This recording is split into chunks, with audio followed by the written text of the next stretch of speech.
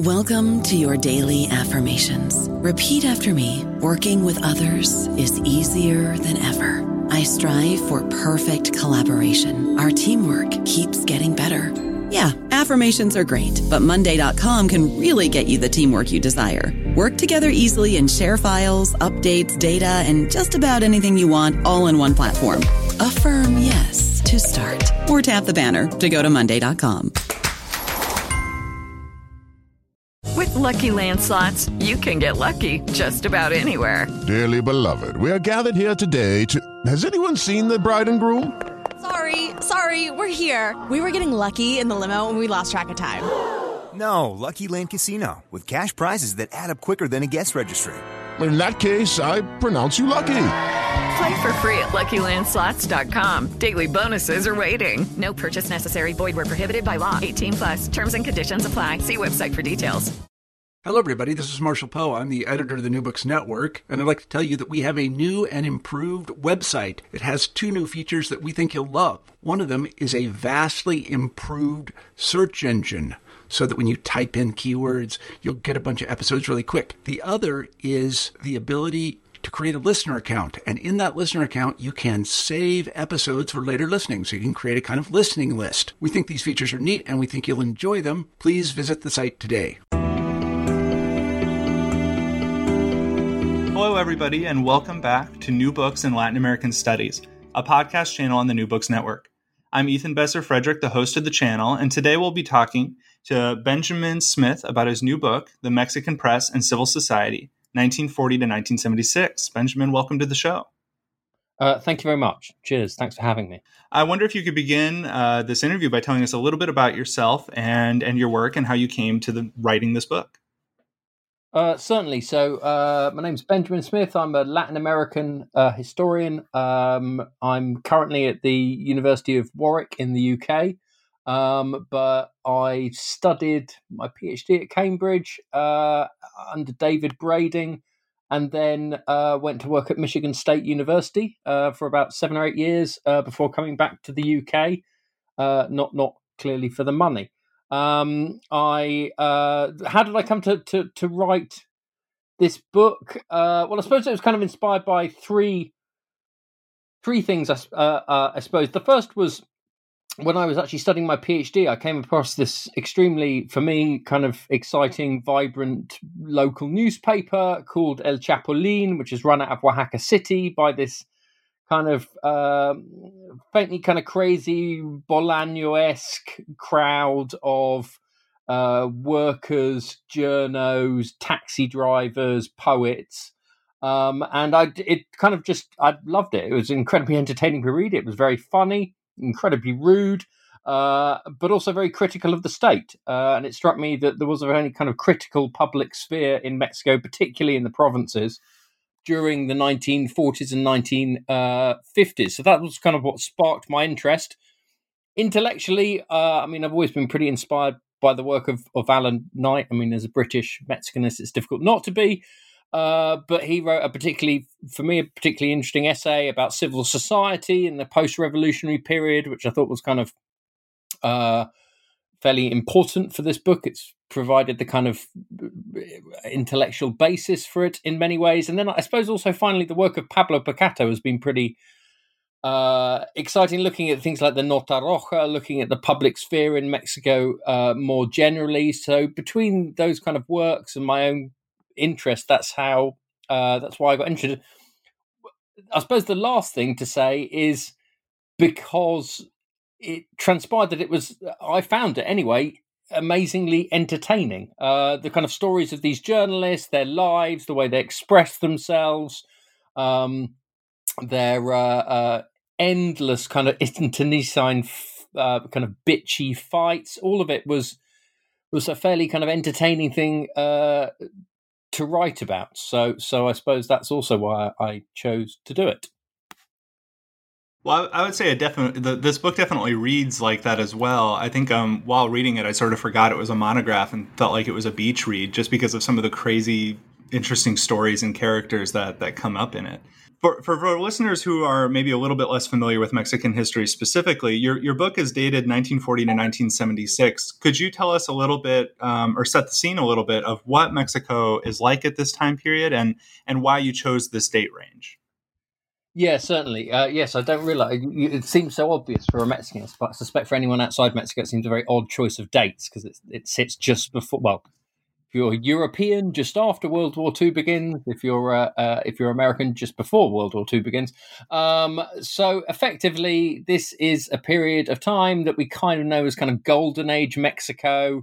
The high point of pre-Mexico, maybe nowadays myself and Paul Gillingham might call it Dicta Blanda Mexico. So basically, it's the period when the pre-party wins most of the elections and the economy is on the up and there's relatively limited, I suppose, opposition to the pre, although it is growing by the 1960s. So it's this kind of point of what often was seen as a kind of very stable, semi-authoritarian regime, and also a time when, at least according to a lot of people, there was very little input from civil society. But that's something I kind of try to counter.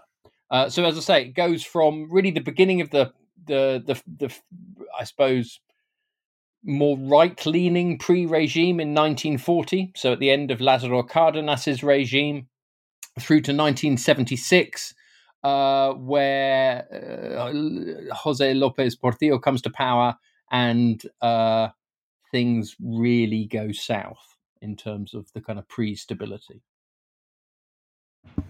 So you just mentioned something that really leads into your introduction and one of the main arguments of the book, which is that historians have, as you argue here, undercounted the role of civil society in Mexico at this time, maybe overemphasizing how much control that the state has in Mexican society. Could you tell us a little bit about generally what you found to be true about press culture and how it played a role in civil society in Mexico during this time period? Right, absolutely. So effectively, I did actually, before I read, might not notice it from reading the book, but before writing it, I did read rather a lot about civil society and also about the public sphere. And there are effectively, in very basic terms, two ways to see civil society. One in the kind of classic Tocquevillian sense, which is a group of kind of non-state organizations. So think everything from a kind of local group that gets together to build a bridge, through to a sports team that gets together every Saturday and plays football, through to the local Masonic lodge. The other way to see civil society is to see it as what Habermas would call a public sphere. So basically, people discussing objects of common interest in a rational sense. And the press obviously plays a really key role in this. Now, most people thought that from 40 to 1976, the PRI had a fairly firm hold over the press, and people didn't bother to read the press. I found, as far as I can make out, there's a massive expansion of the press. There's a massive enthusiasm for reading the press, and the PRI really didn't manage to control any newspapers, or they didn't manage to control a lot of newspapers, particularly outside Mexico City. And there were a lot of newspapers outside Mexico City, although no one's really ever written about them. I mean, literally, there are thousands. Yeah, I think that's an excellent. I really enjoyed reading that point because I think it does get at how Mexico City focused a lot of these discussions about political culture can be. Which is something that you've tackled in some of your other books as well. But when your first chapter does begin with Mexico City, right? It's almost sort of obligatory when writing about Mexico. Your first chapter does begin with Mexico City, and you describe this beautiful game that Mexico City readers engage in, where they're reading some of the most heavily controlled or pro-government press in the country. But they're still able to sort of read between the lines or make sense of these secret code words that actually tell you what the journalists think. Can you tell us what it's like to be in the most heavily state-favorable media market in Mexico City? Yeah, certainly. So So in order to cut, so by the 1940s, early 1950s, the state was clamping down a fair amount on what was written in the big national broadsheets. So things like Excelsior, Universal, Novedades. So in order to kind of bypass this, but also to kind of talk to a lot of the kind of politicians and bureaucrats that read these newspapers, many journalists started to basically come up with their own language to discuss political beefs. A lot of this language was kind of jokey. You didn't quite you had to be kind of in the know to understand who they were discussing. A lot of the discussions were kind of sotto voce. There was a lot of euphemism involved. So reading some of these columns is almost kind of like reading a different language to a certain extent. So the kind of king of this, the guy who invents a lot of the terms, was a guy called Carlos de Negri, who was a kind of famously unpleasant human being and a pretty vicious journalist as well. Ended up getting shot by his wife after kind of brutally abusing her for many years. He came up with this whole kind of, kind of jokey political language that was used in Mexican political columns in the national press for decades, and still kind of is used today. I mean, if you read some of the more arcane columnists still around, then they still will use. You kind of have to be in the know to know quite what's going on. I think it's such a wonderful image you paint in here of these Mexicans reading newspapers and debating back and forth what they think these terms mean, and them sort of getting familiar with individual journalists and the language they use. I think it not only pushes back on the idea that there's not a civil society in Mexico at this time, but I think it also shows that not only there is one, but it's incredibly complicated and complex and rich, which makes for a great read. Well, so I mean, the other thing that I didn't have time. I've always thought I should write an article about this. So one thing that's always really fascinating me is not only are there these columns, there are also a huge amount of basically private newsletters that are sent round bureaucratic offices, kind of party offices. Whether it be the peasant union or the popular sector. The first one of these is called the Bureau de Investigaciones Políticas, or the BIP. Which, I mean, it's really difficult to get hold of copies of these because they only published about 350 of them, but they were sent to the 350 most important people in the nation, from like Cárdenas to Miguel Alemán to Lombardo Toledano, no? So all the most important people got them, and they had all this kind of inner gossip about what was going on in the Pri. Again, really often pretty scandalous stuff was being said, and again, although it starts with this one called the BIP, by the 1960s there are literally hundreds of these kind of private newsletters. And I think that gets at one of the most interesting sort of interplays going on in this book, where both the corruption and the violence and some of the nefarious activities of the government and the Pri are, on the one hand, just widely known. I mean, there's almost no secret to it. But on the other hand, there is still some government censorship and some attempt to paint the best picture possible, which you describe more in your second chapter about the different ways that the Mexican government does directly or indirectly try to influence the media or control the media. So I know that the main argument of your book is that there is this robust civil society, but could you talk us through your second chapter where there are some methods of state control and influence in the media? Yeah, certainly. So this particularly focuses on the control of the national media. So I try to kind of make the argument there are kind of effectively three ways that you control the media. The first is basically what they call anticipatory compliance. So classic example of this is, let's say, Rupert Murdoch, owner of your Fox News, owner of my Sun, Times newspaper. You employ journalists that think and speak like you do, right? and that's the easiest way to kind of silence the press. And the Prees and many of the editors are pretty good at that, right? The vast majority of journalists come from the same schools as they do, go to the same universities as they do, come from similar backgrounds, and think the same way that they do, particularly in the national press. The second way to control the increasing way that the Pre controls the press is through what we would now call spin doctoring. So basically through press offices. So these are, what I found kind of fascinating was the way that you could kind of trace the sophistication of these press offices over time. So in the 1940s, they barely exist. They effectively just put out press releases, which no one takes any notice of. And then occasionally angry bureaucrats turn up and try and smack journalists for not publishing the press release. But by the 1950s, these are fairly kind of sophisticated organizations. And by the 1960s, they are heavily manned organizations which are trying to find out what every newspaper wrote, trying to control what every columnist says, trying to control what the front page says on these newspapers. I mean, this is this is a pretty sophisticated press control machine. And the final way in which the Pre controlled the press was basically financial. So they paid for a lot of the newspapers.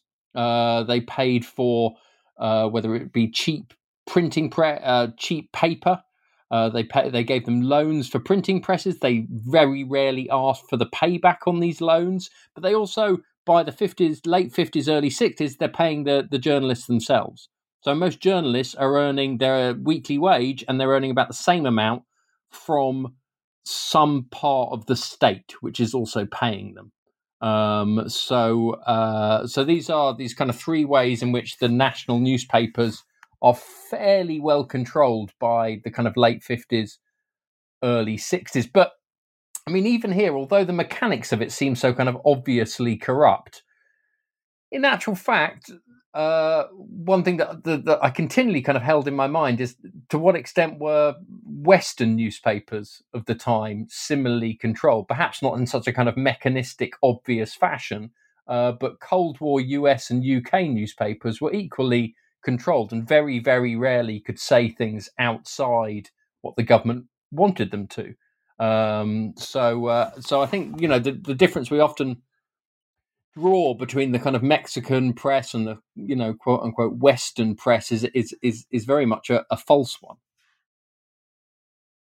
Yeah, I definitely had, I loved those comparisons to other sort of Western democracies that have freedom of the press, or at least nominally don't have this sort of government interference, especially when you get to some of these social parties and boys clubs parties between the journalists and state officials. My first thought went to the Press Correspondents' Dinner here in the United States, and I'm sure that there are plenty of other examples elsewhere. Yeah, certainly in the UK, absolutely. Yeah, I mean, but our entire government is full of former journalists who have all got contact with. I mean, Boris Johnson was a former journalist, Michael Gove's a former journalist. I mean, they're all, basically journos, all of whom are mates with other journos, right? The key spin doctor is married to the sub-editor of The Spectator.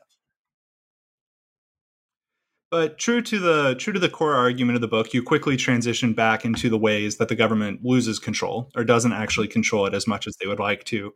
In your third chapter, The Year Mexico Stopped Laughing, which is just a great investigation of the role of satire in Mexico and Mexico City, and how the Pre ultimately has to respond to the power of satire in the press. Could you tell us a little bit about this chapter? Right. So this chapter began by me getting everything completely wrong. So having read Chapulín, this Oaxaca-based satirical newspaper that ran from the 30s through to the 60s, I thought there were a lot of satirical newspapers throughout Mexico. So I turned up in the Mexico City newspaper archive and desperately tried to find them, and found out that there were very few. There were quite a few in the late 1930s, quite a few in the early 1940s. But then for some reason, they all seemed to stop around 1948. And those kind of that kind of churn of funny political satire kind of disappeared, or was at least relegated to those almost incomprehensible columns and still cartoons. Cartoons in big national newspapers, was still funny and still biting. They were the one space that was left. So I started to ask myself, well, why did this disappear? So I focused on this period, 1948, which was actually cataclysmic for the pre-regime, right? You have a devaluation, you have a workers' movement, you've got the US breathing down the neck because, for various reasons, anti-communism is one, the drug trade, which is taking off in that era as well. So for all these reasons, Mexico is highly unstable in 1948. And into this come a group of journalists who start their own newspaper or magazine called Presente, which is a biting political satire and becomes basically the voice of the people of Mexico City. Everyone's reading it.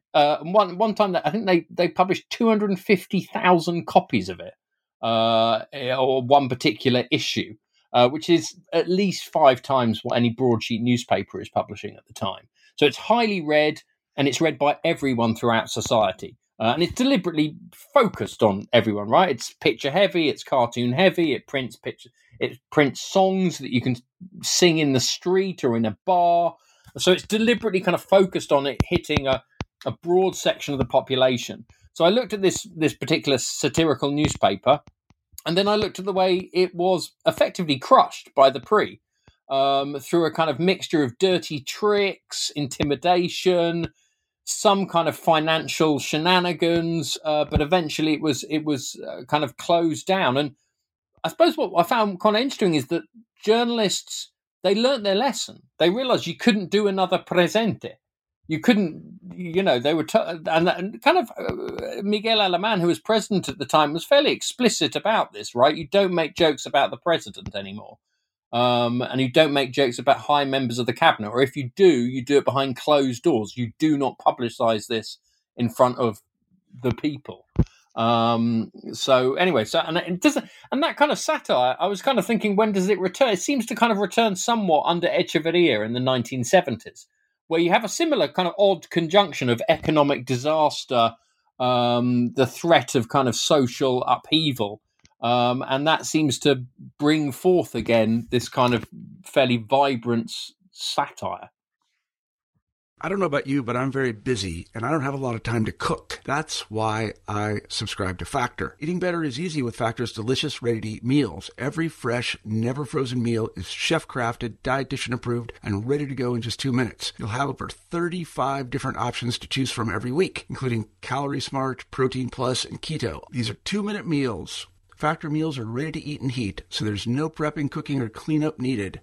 They're flexible for your schedule. Get as much or as little as you need by choosing your meals every week. Factor is the perfect solution if you're looking for fast, premium options with no cooking required. Sign up and save. We've done the math, and this is important. Factor is less expensive than takeout, and every meal is dietitian approved to be nutritious and delicious. Head to factormeals.com/NBN50 and use code NBN50 to get 50% off. That's code NBN50 at factormeals.com/NBN50 to get 50% off. Well, and after you conclude with the eventual crackdown and the disappearance of some of these satire journals, you do transition to, in chapter 4, a story of Mario Menendez and his more radical press and other journalists like him on the left end of the spectrum who refused to play by the government's rules throughout this entire time period, even though they pay the consequences for it. Could you tell us a little bit about Menendez and other radical journalists like him in Mexico City? Yeah, certainly. So Mario Menendez is actually still alive, apparently, although he still runs nominally, at least, Por Esto, which is the kind of successor to his 1960s newspaper Por Qué. So Mario Menendez is a kind of still he refused to talk to me, but he's a bit of a legend in journalistic circles. So during the 1960s, obviously, there is a big political churn in Mexico. Most noticeably, we see the kind of rise of student movements throughout Mexico, but kind of culminating in 1968 in Mexico City. But there are loads of kind of left-wing movements throughout Mexico, including among journalists. And one of the kind of most prominent journalists, well, there are kind of two big newspapers. The first is called Politica, which is run by a guy called Marque, and then the second one is Porque, run by Mario Menendez. And I found Mario Menendez a completely fascinating character. I mean, he's incredibly bright. He's kind of incredibly dogged journalist. He's by kind of 67, 68. He's a kind of card-carrying member of the Communist Party. He's one of the few journalists who supports the students in 1968. Porque becomes this... I mean, it's an incredible thing to read, actually. It's quite difficult to get... I had to go to about 6 different archives to get a full print run of it. It's an extraordinary kind of mixture of really, really good investigative political journalism, frankly, unsubstantiated gossip, and also kind of Nota Roja crime news as well. So it's a really exciting, kind of vibrant newspaper. But one of the things that fascinated me is Mario Menendez didn't start off like your average kind of maybe left-wing radical. He started off the scion of one of Yucatan's most conservative journalistic families. And he transitioned from being a very conservative, very Catholic guy to being this, as I say, card-carrying, contrarian writer who ends up becoming a completely failed... He's a much better writer than he is a guerrilla fighter. So he ends up with a kind of failed guerrilla insurrection by the late 60s. And you point out in this chapter and a couple of times in the book that in some ways you recognize that Menendez's more radical press might be symptomatic of him coming from the periphery in Mexico or outside of the Central Valley. Which transitions to your third part of the book on the regional presses, these other parts outside of Mexico City, including my favorite chapter title in the book, How to Control the Press Badly, Censorship in Regional Newspapers. So how do Mexican state governments or municipal governments outside of Mexico City, how do they try to manage the press, and how does it go badly? Right, so they effectively attempt to do the same as the national government is doing, but they simply don't have the tools to do it. They don't have the money to do it, so they can't just, buy newspaper. They can't buy every newspaper a brand new printing press. They can't pay off every journalist, whatever they want. So they simply don't have the kind of money to do it. The other difference is regional politics is often highly divided and pretty bitter. So it's often difficult to maintain one kind of sole political line. You often have 2 or 3 or 4 groups that are each fighting between one another, and each have their own newspaper, which puts forward their point of view. So it's very difficult to kind of control newspapers using these kind of soft methods. Finally, I mean, things like press offices, they do exist, but they're pretty small and not terribly functional until really the 1970s in the localities. So instead, the local power brokers, particularly governors, mayors, basically rely on a mixture of kind of dirty tricks and violence, something which the federal government didn't really have to rely on. So there's a lot of beatings. There are some, but not very many, not compared to now, obviously, killings. There are a fair amount of destructions of offices, smashing up of presses, and a general level of kind of intimidation by the local authorities of journalists. So, I mean, what I was trying to do here, I suppose, was trying to see, to a certain extent, the roots of some of the violence that we see now meted out particularly to regional journalists. And I think it does, to a certain extent, have its roots in the fairly kind of rough and tumble public sphere of the 1950s, 1960s, where a fair amount of people were at least being injured, if not murdered. Well, and I think you make some really interesting analysis here, which is that on the one hand, this violence against journalism is representative of the authoritarian tendencies of the PRI and the governing parties in Mexico. But it also is a signifier of how, in many ways, weak the government is, that it has to resort to violence because it can't imagine another way of really managing civil society or popular opinion. Right, yeah, no, I mean, I think that's absolutely true. I mean, it's quite, there's a few quotes there by, I mean, you know, there's a few, I'm trying to think of the guy's name, Gonzalo Santos, who is the kind of the cacique of San Luis Potosi during the 1950s. And he continually wants to beat up on these journalists. But he's kind of kept in check by the government, which under Ruiz Cortines is quite keen to stop state governors behaving in such a violent manner because he realizes it makes you look weak. He realizes this is not actually a terribly functional way to control the press. So in the provinces, you have on the one hand this sort of violence and petty egoism of some of these regional politicians.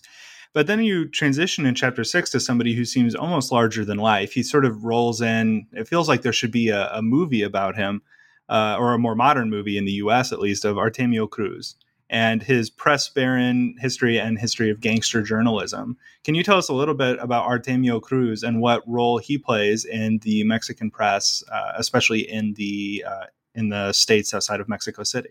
Right, so Artemio Cruz is a novel by Carlos Fuentes, and I'm pretty sure, it's based on an amalgam of different press barons, but the most obvious basis of Carlos Fuentes' novel is this guy, Jose Garcia Valseca, who is basically a massive press baron of regional newspapers in Mexico. At some point, he owns about not 20% of Mexican newspaper, but 20% of the regional circulation, basically, are his newspapers.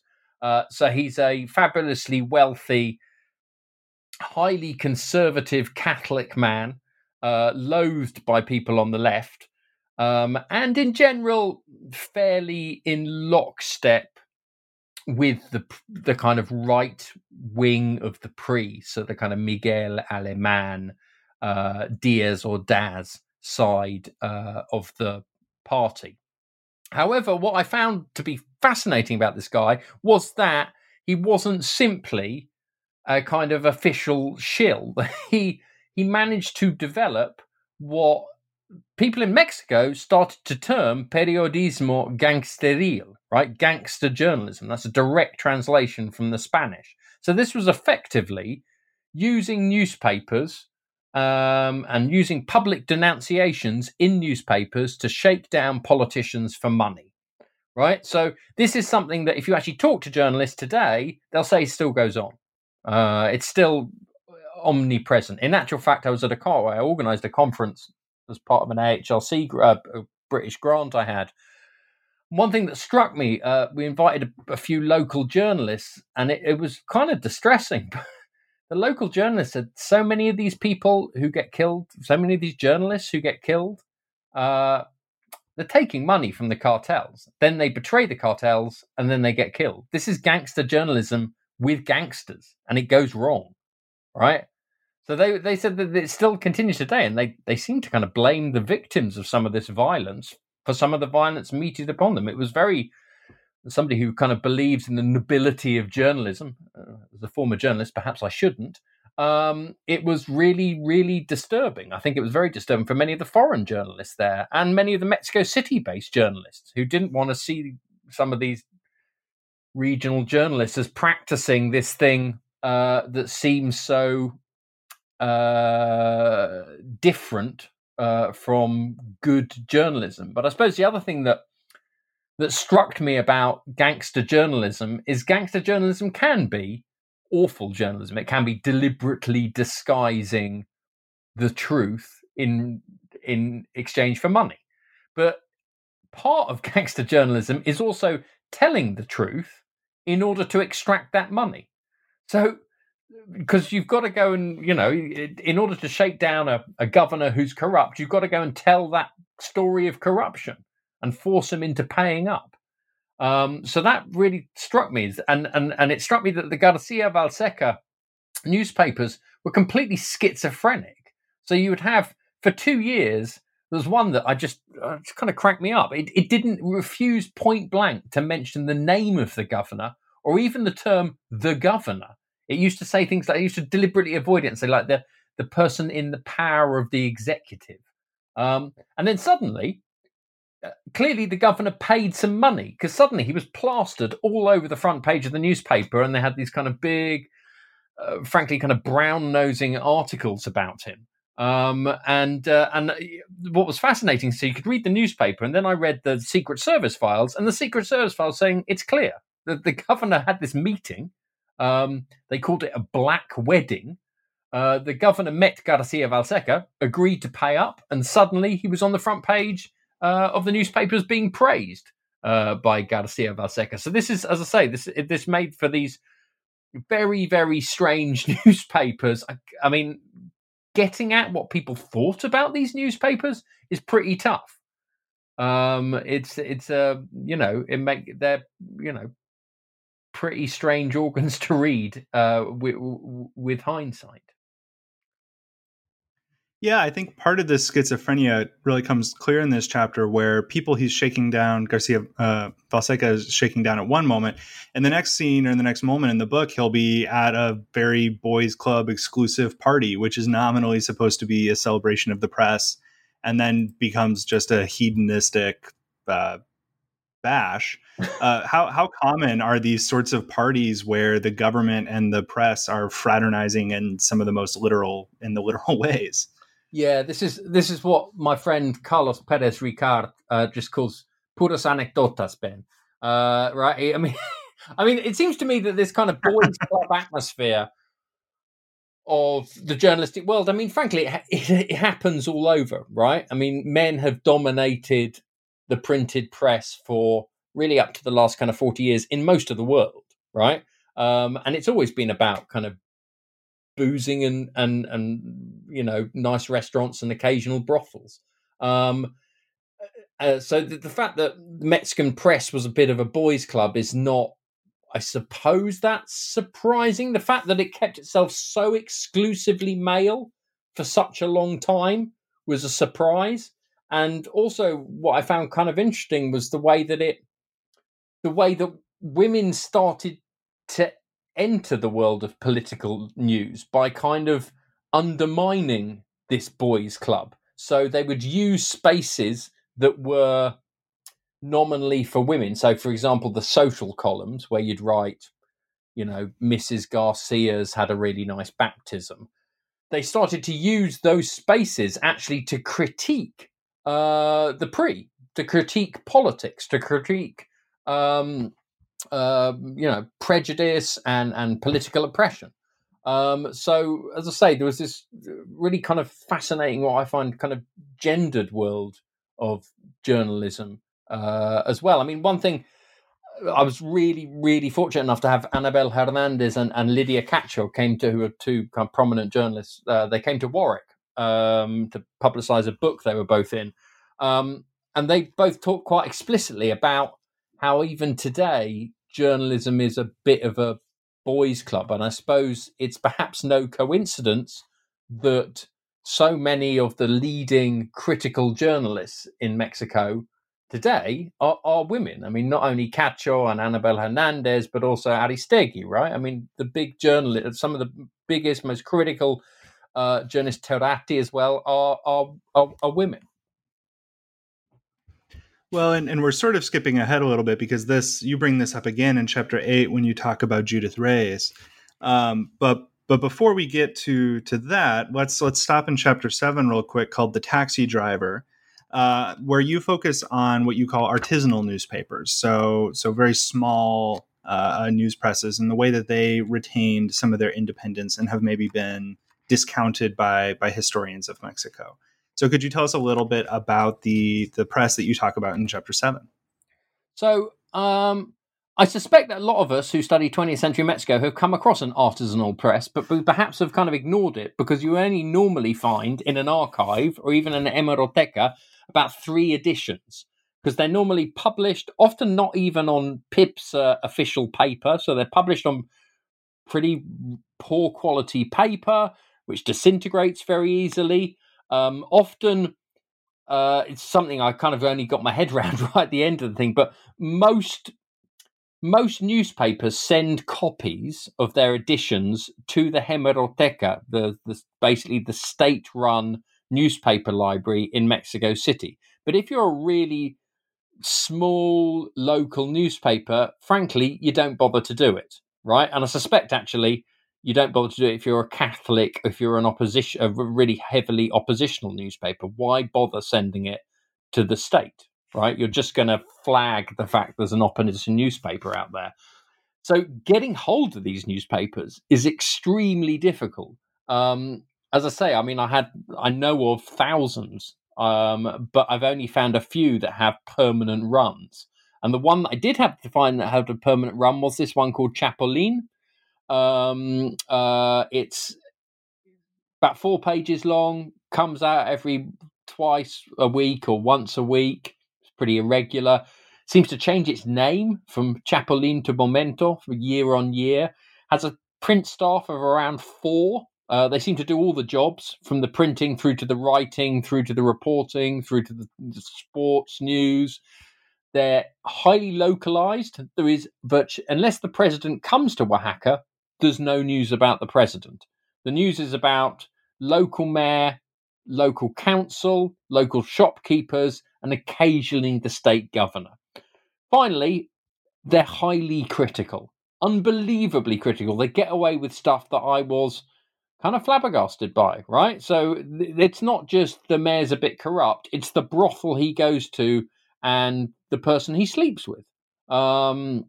It's really, as I say, really salacious gossip, which is presented as kind of political news, fairly moralistic. I suppose it can become slightly kind of repetitive, the endless kind of moralizing, but as I say, a kind of fascinating insight into the kind of bitchy localism of Mexican provincial politics of the era. Well, and you're quick to point out in this chapter that this is also the home of Porfirio Diaz, and so the state has its own unique relationship with the Mexican Revolution. Mm-hmm. But you also hone in on the fact that these artisanal journalists and news presses are so small that's one of the primary reasons you think that they were relatively, maybe incorruptible or less likely to be influenced by the government, is that it's hard to bribe for people who all know each other, or it's hard to offer government benefits to a small press that basically doesn't need that many benefits to run in the first place. Yeah, I mean, I think the kind of economic side of things is something that I came to quite late, in that, I mean, clearly some people, certainly by the 1960s, when provincial press offices actually do have a bit of money, some groups of 4 people realised this was a fantastic way to shake down governors, right? You could start a very critical newspaper and then go to the governor and he would pay you off and stick you in nice offices and buy you a printing press, right? But also, if you didn't want to do that, if you really, really disliked the governor, there was no... You could still maintain your independence because your operating budget was close to zero, right? I mean, it was incredibly small, the operating budgets of these things. I mean, what struck me about the newspaper, the Chapulín, is all of these people maintained other jobs, right? The editor, Alfredo Ramirez, El Chapulín, he was a taxi driver. That's what's called the taxi driver, the chapter, because he maintained his job as a taxi driver. Another one was a railway worker. Journalism wasn't their primary job. They thought of themselves as kind of members of civil society first, workers next and journalists only third. And I love how that becomes one of the factors that makes them some of the, if you want to say best journalists in Mexico at the time, is that they're not full-time journalists, which I think it would be very easy to look at them and discount them as not being real journalists, which is a nice inversion of that analysis. Well, it's interesting, isn't it? You probably can see when this. Well, I'm now looking back. I can see when this book took shape, right? So we've gone through a period where we thought the journalism, the kind of freedom of journalism that the internet gave us was a good thing, right? So I'm thinking particularly of the various kind of social movements in the Middle East, where having a wide open journalism was highly beneficial for democracy. Actually, also in Mexico itself, right? I mean, Mexico's own democratization movement throughout the 1990s was generated by some really good, open, free journalists. However, over the last decade or so, we can see the limits of this kind of amateur journalism, right? It can be co-opted pretty quickly. It can be corralled by the right pretty quickly. I think I'm now slightly more ambiguous about the role of these these kind of freewheeling journalists. I think they did play that role in Mexico of the 50s and 60s, but nowadays they can be a danger too. Well, and the book ends with another set of journalists like this in Chihuahua, and this one is called The Singer. Do you want to tell us a little bit about these journalists and maybe if your views on them have also changed maybe a little bit since this book has really developed? Yeah, well, I don't know. I mean, the taxi driver, Chapulín, he's a kind of contrarian, which is probably great when you're fighting a kind of relatively authoritarian government. But I suspect now he might well be pretty Trumpist if he was kind of reborn today. Whereas Judith Reyes, I feel like I kind of would have a degree of sympathy for her. Whatever. I mean, she's a really fascinating person anyway. I mean, she becomes this extraordinary protest singer during the 1968 movement. Somebody who, again, has been forgotten not only for her journalism but also her singing. She was the kind of Joan Baez of 68 Mexico before being kicked out of the country or basically threatened with death unless she got out of the country. But before she was a protest singer, she was a journalist. And she wrote for 4 years, she wrote basically like a communist version of Chapulín in Chihuahua City, and was highly supportive, particularly of kind of peasant movements. So it was an attempt to basically roll out this critical local newspaper to the countryside, something that really most of these provincial local newspapers were pretty urban. So this was something kind of new, not entirely successful, but a kind of interesting experiment nonetheless. So as this book comes to a close after this chapter, and as you get through the conclusion, you push for some new calls to research, especially in rethinking and analyzing gangster journalism. So for you personally, what is next after this book? Yeah, no journalism, just gangsters. So no, I'm joking aside. I'm currently finishing a book. I'm currently writing the last chapter of a book on the history of the Mexican drug trade. So it's called, jokingly, The Dope, the real history of the Mexican drug trade. And it's coming out hopefully next year. So it basically goes from... so it's based on... I actually did the research for this book kind of in parallel with the research for the journalism book. And you can see occasionally in the journalism book bits about the drug trade kind of come up. So it basically attempts to do a history of the drug trade from the 1910s, so effectively from the Harrison Act, which made drugs illegal in the United States, through to this is where I think I might have bitten off more than I can chew, through to the present day. So it goes up to maybe even 2012. So it's an attempt to kind of explain the history of the trade, but also some of the contemporary violence associated with the trade. So as I say, it's taken nearly a decade of research in like at least 50 archives all over Mexico. It's taken interviewing DEA agents and policemen and some drug traffickers. It's quite difficult to doorstep drug traffickers, I found. So that's an attempt to write that. I'm not sure how successful it'll be. Now I'm kind of getting nervous.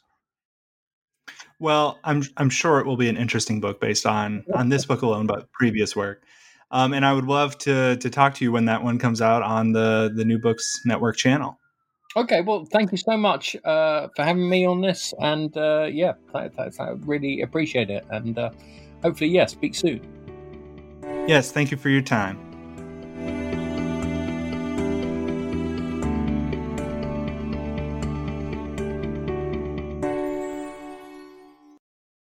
Judy was boring. Hello. Then Judy discovered ChumbaCasino.com. It's my little escape. Now Judy's the life of the party. Oh, baby, mama's bringing home the bacon. Whoa, take it easy, Judy. The Chumba life is for everybody. So go to ChumbaCasino.com and play over 100 casino-style games. Join today and play for free for your chance to redeem some serious prizes. ChumbaCasino.com. No purchase necessary. Void where prohibited by law. 18+ terms and conditions apply. See website for details.